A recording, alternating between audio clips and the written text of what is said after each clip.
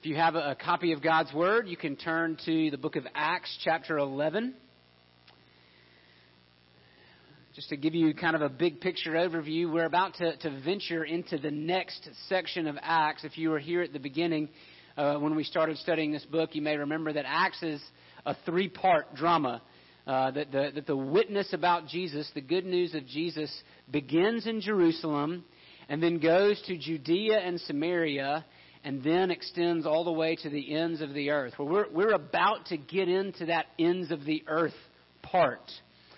What we've seen for the past 2 weeks is God bridge or break down that great divide between Gentiles and Jews, the great racial divide. Jesus, the gospel, bridges that. And we saw that in the story about Peter and Cornelius. And what we saw was that God commanded Peter, a Jew, to take the good news about Jesus to a group of Gentiles meeting in the home of Cornelius. And what we saw happen is that as the Gentiles hear the good news, they believe. And they receive the Holy Spirit just as the Jews had on the day of Pentecost. It was another Pentecost. But then in chapter 11, what happens is Peter goes back to Jerusalem. And as the church in Jerusalem gathers, Peter starts catching some flack. He starts being criticized by his countrymen. Luke describes them as those of the circumcision. Peter is criticized for going into a Gentile's home. That would have made him unclean. And so what Peter does in the first 17 verses of chapter 11 is he rehearses the whole story for them. He tells them how God had pushed him to do that. That God is the one who had said, "What I have made clean, do not call common." And Peter is told to go and to share Jesus with these unclean Gentiles. And when he does, they believe and they receive the Holy Spirit. And Peter says when he saw that, when he saw the gift of the Holy Spirit being given to the Gentiles, he said, "Who is I that I could stand in God's way?" This is not man's work. This is not man's mission. This is God's work. This is God's mission. He empowers it. I can either cooperate or get out of the way.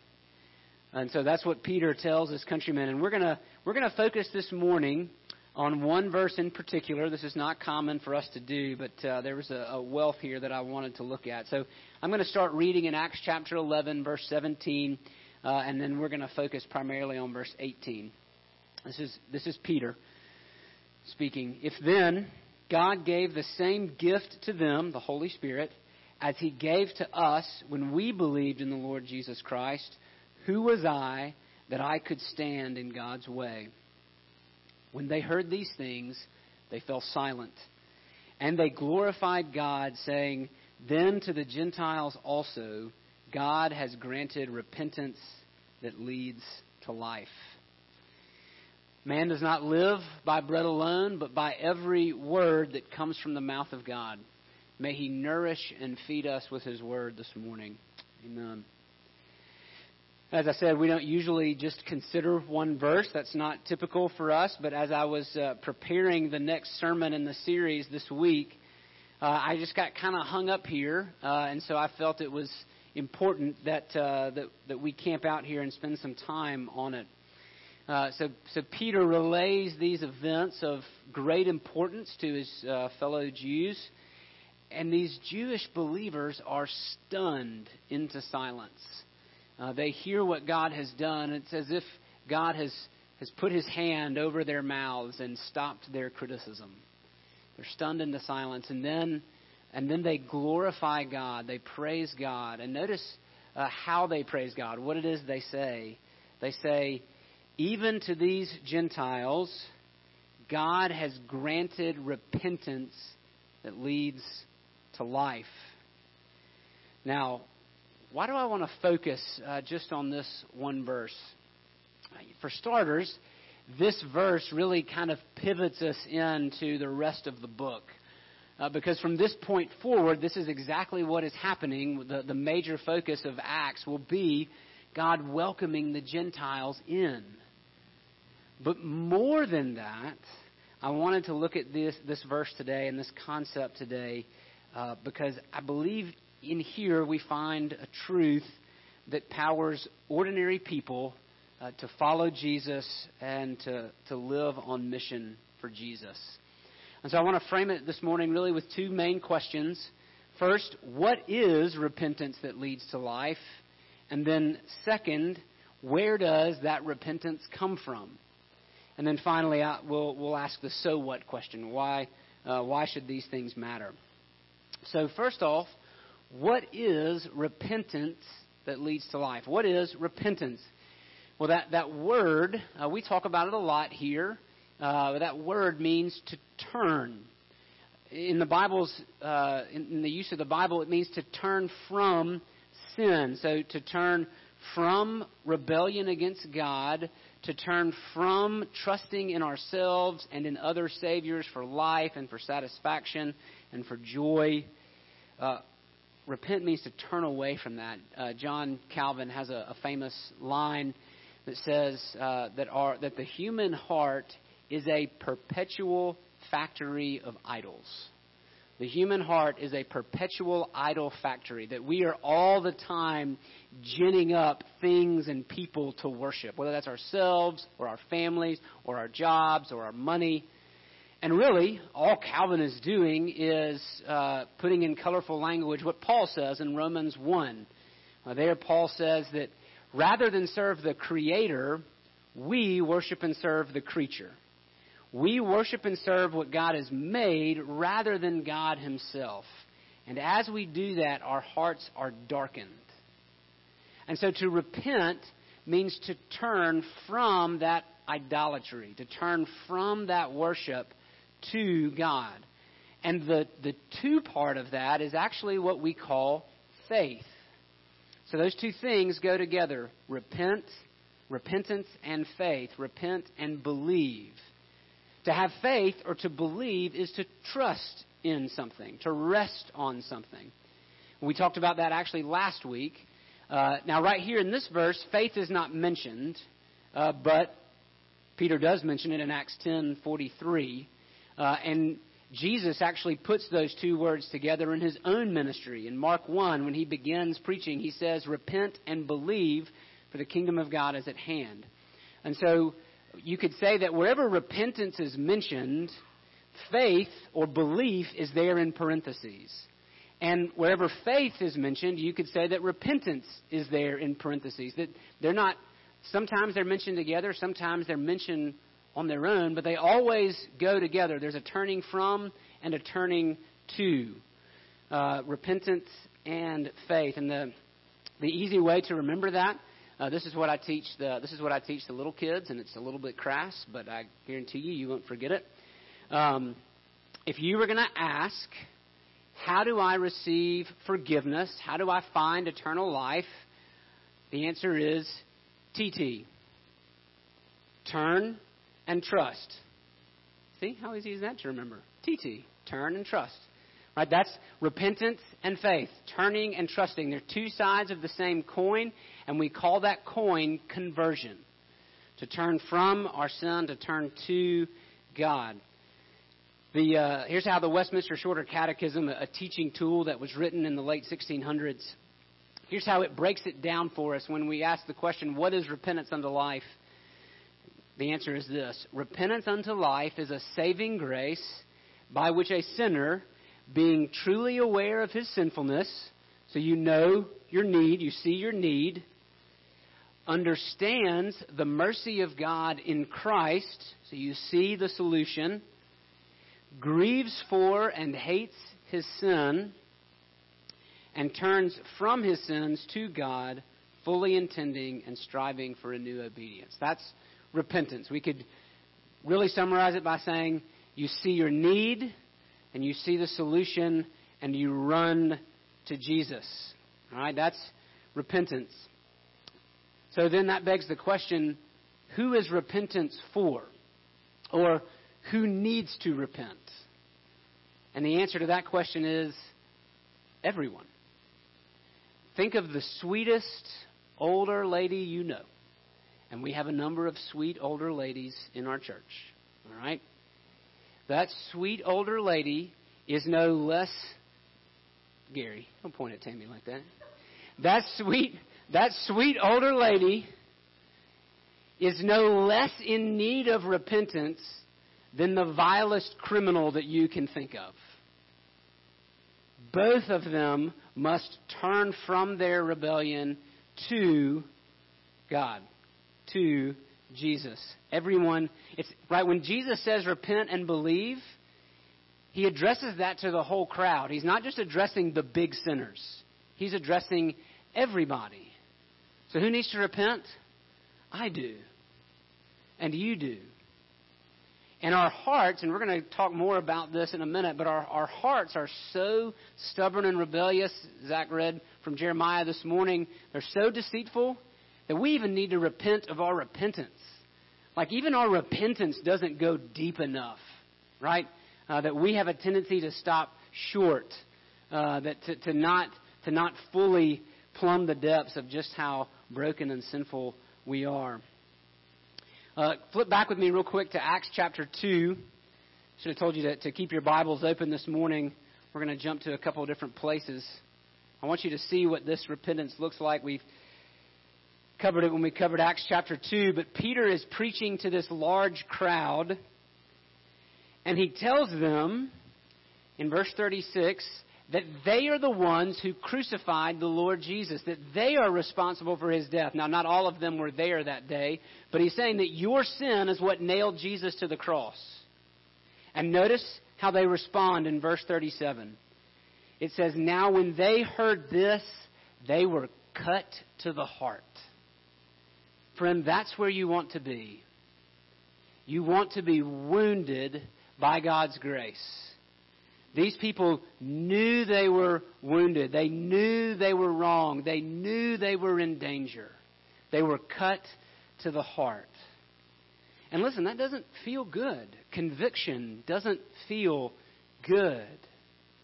But it's where we want to be. It's where we need to be because that's where God works. We have to acknowledge our own helplessness. We have to despair of our own strength before we will actually turn and trust him. And so they were cut to the heart. And then look, they said to Peter and the rest of the apostles, brothers, what shall we do? They said, help. We've got a problem. What do we do about this? Doctor, what's the cure? And what does Peter say? He says, repent. Repent and be baptized, every one of you, for the forgiveness of your sins. Now again, repent, and I want you to put in parentheses there, and believe. You can't turn from something without turning to something. But Peter's counsel to them, being cut to the heart, being convicted of sin, was to repent. And so, friend, that may be you this morning. Maybe we sang that song, Satisfied. Are you the person who's gathered the dust of life around you? You thought that you were gathering riches and treasures, and instead you found that you were in a broken cistern, as Jeremiah says, a mud pit, not able to get any satisfying water. All the treasures and trinkets that you've stored up for yourself, they are not satisfying after all. They don't meet that deep need in your heart. Then repent. Repent and believe in Jesus who satisfies all of our longings. So that's repentance. That answers that question. Now let's talk about where does repentance come from? Now clearly it's something that we're responsible for. I can't tell you to do something and not hold you responsible for it. So we have to repent. It's a command. Jesus gives it as a command. Repent and believe. Something we do. And yet, what does it say in verse 18 of chapter 11? To the Gentiles also, God has granted repentance. God has given repentance. Repentance is a gift from God. Now, wait a minute, Kevin. You just said that I'm responsible for it. How can it be something that I have to do and something that comes from God? Now, you may want somebody smarter than me to wrestle out all the calculus of how that works. But let me put it this way. God gives what He commands.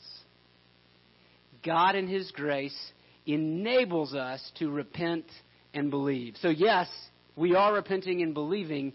God in His grace enables us to do that. Let me, this analogy is imperfect. It can only go so far, but we'll just go with me. Imagine you're 16 again. Maybe you don't want to, but let's go back there for just a minute. And that your parents have given you a car. Okay? And now the next morning, right, you're heading off to school. Who gets in the driver's seat to drive your car? Is it you? Or is it your parents? It's you, right? Your parents don't come out and drive your car. And if they've given you this car, but you're driving it to school and you run a stop sign, are they going to send the ticket to your parents? You wish, right? No, they send it to you because you're responsible. You're the one who ran the stop sign. Now, whose car is it? Your car is given to you, but your parents gave it to you. Right? So whose car is it? Is it your car? Yes. Did your parents give it to you? Yes. They enabled your response. Right? Again, not a perfect analogy, but God gives what He commands. Repentance and faith are a gift from God. He enables us to respond to His good news. Let me prove that to you from the Scriptures. Flip back with me to Acts chapter 5. Just to show you that I'm not making this stuff up. Acts chapter 5, verse 31. Peter, again preaching, this time to the authorities, the Jewish authorities, the Sanhedrin. They are not happy with him because he won't stop talking about Jesus. And he says this, let me start reading in verse 30. He says, "The God of our fathers raised Jesus, whom you killed by hanging Him on a tree. God exalted Him at His right hand as leader and Savior to do what? To give repentance to Israel and forgiveness of sins." So God gave repentance to Israel, just like He did to the Gentiles, right? God has to give repentance to the Jews and to the Gentiles. Let's flip forward to Acts chapter 16. This time it's Paul. He's in the city of Philippi, and he meets a merchant woman named Lydia. And here's what we read in verse 14 of Acts 16.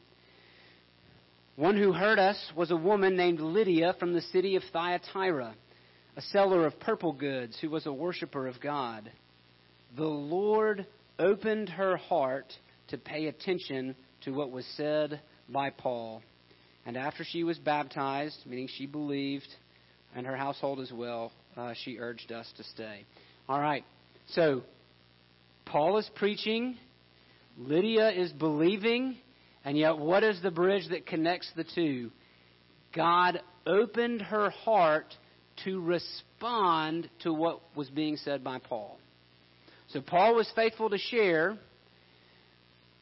but God opened Lydia's heart to respond to the gospel that Paul shared with her. We call that making of the heart, that remaking of the heart, we call that regeneration.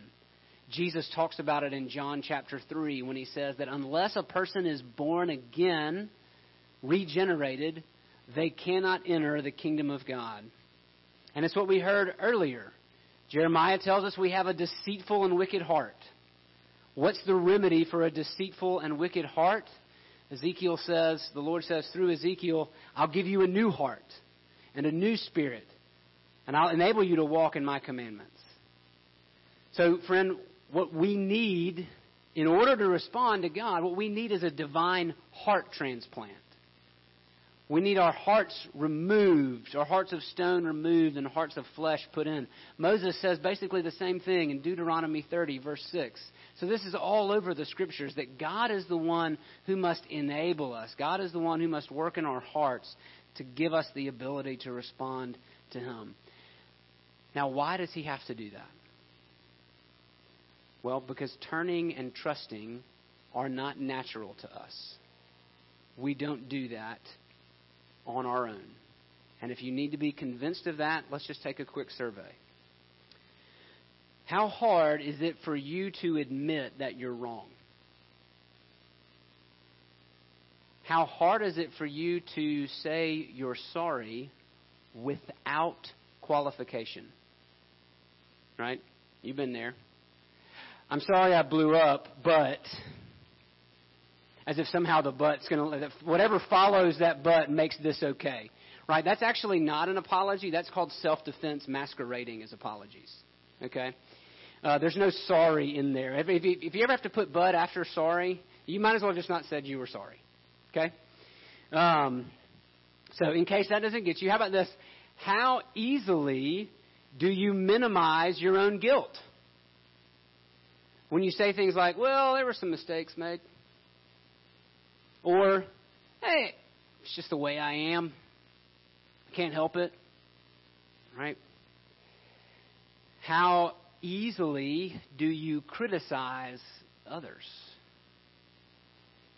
Bolstering your own stock by pushing others down, especially with your words when they're out of earshot. Here you go. How hard is it for you to ask for help? Right? We love to be seen as self-reliant people, and we want other people to say about us, he would give me the shirt off his back. But do you have a hard time asking for the shirt off someone else's? Do you have a hard time admitting that maybe you're not as self-sufficient as you think you are? We've been watching this documentary on Michael Jordan called The Last Dance. I guess technically it's about the Bulls, but really it's about Michael Jordan. Great competitor, amazing athlete, best ever in the game, incredibly driven and incredibly successful. But what's interesting is they get underneath his story, you realize that it's all rooted in pride. That when they talk to his brothers and to his parents, right, that what drives Michael is this insatiable desire to prove himself. Right, he could never measure up to his older brother. His older brother always had his dad's affection, and so what did Michael do? He was just going to excel on the basketball court to prove himself.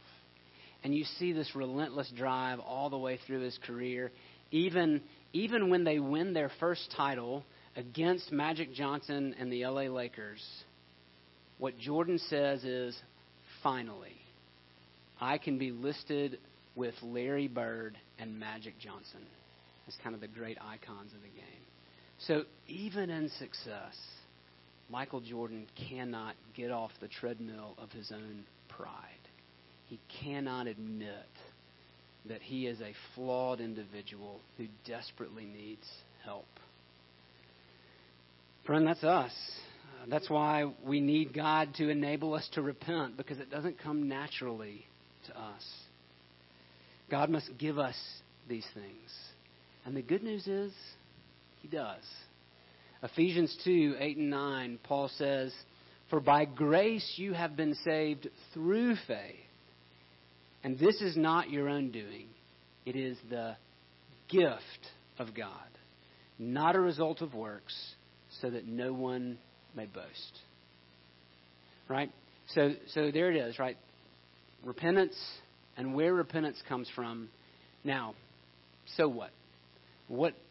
Why does all of that matter? What do we do with that? And I think there's a lot of different things. There's a lot of different ways we can apply those beautiful truths.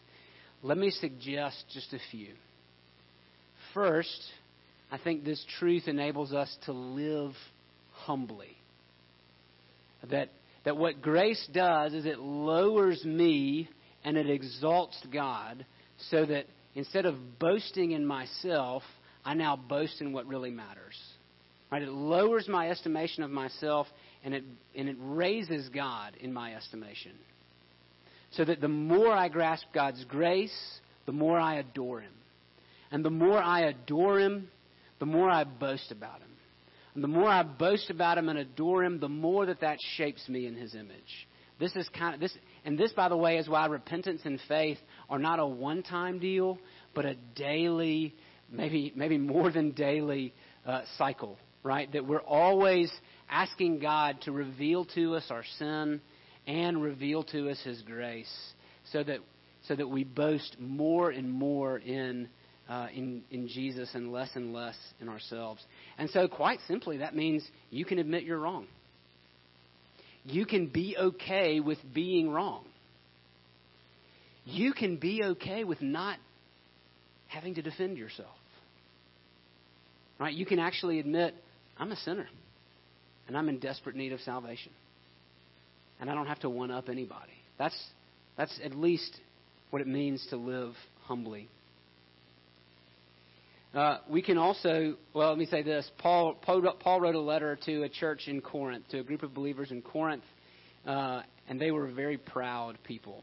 Right? They were very proud of the gift. They were very proud of what God was doing in their midst. And Paul asked them a simple question. He says, what do you have that you didn't receive? And if so, why are you boasting as if you didn't receive it? It's not yours. So stop boasting about it. Boast in Jesus. So this truth enables us to live humbly. Also, this truth enables us to live freely. Right? It enables us to live freely, at least as we think about the book of Acts, because I'm not responsible for other people's salvation. Right? That burden is removed from off of my shoulders because God is the one who handles those results. So I can live freely on mission with Jesus because God is the one who is responsible for changing people. I'm responsible to bear witness, and God in His grace has equipped me to bear witness. And yet, I can faithfully discharge my responsibility and not have to hard sell Jesus. I don't have to convince you, because God is the one who does the convincing. God is the one at work in the human heart. Again, Paul in 1 Corinthians would say, I planted, Apollos watered, but God gave the growth. So I can live freely, knowing that God is the one who gives the growth. And then one final application, I can live faithfully. Right? Not only is this truth freeing, but it's also stretching. Because if it's not up to me, then I'm going to have to lean hard onto God. Right? I'm not going to walk out of my door in the morning with I'm going to go change the world. Right? I'm going to have to actually trust and pray for God to work in the little things and in the big things. Right? This truth enables us to live faithfully. Because God's mission, the mission will fail without God's intervention. Unless God does the work, then everything falls apart. And so that means that this is an invitation to live faithfully before God. Grace invites me to live faithfully. So this morning I would just end by asking you the question, are you tired of running? Are you tired of living on the treadmill of your own self-sufficiency? Then, friend, turn. Turn away from that mud pit. Turn away from that cesspool. And trust. Trust in the only person who can give you life and satisfaction forever. Let's pray. Our gracious God, we thank you again for your grace. We thank you that you have made possible what we could not do on our own. Lord, I pray that that would transform our hearts and help us to live humbly and freely and faithfully before you. And I pray it in Jesus' name. Amen. Let's stand and give thanks to God for the grace that He's shown us. If you're giving in person this morning, the offering plates are out in the gathering area. You can also give online or by text. Let's respond to God's grace by singing the doxology together. Praise God, from whom all blessings flow. Praise Him, all creatures here below. Praise Him above, ye heavenly host. Praise Father, Son, and Holy Ghost. Amen. Receive God's blessing from Acts chapter 20. And now I commend you to God and to the word of His grace, which is able to build you up and to give you the inheritance among all those who are sanctified. And God's people said, Amen.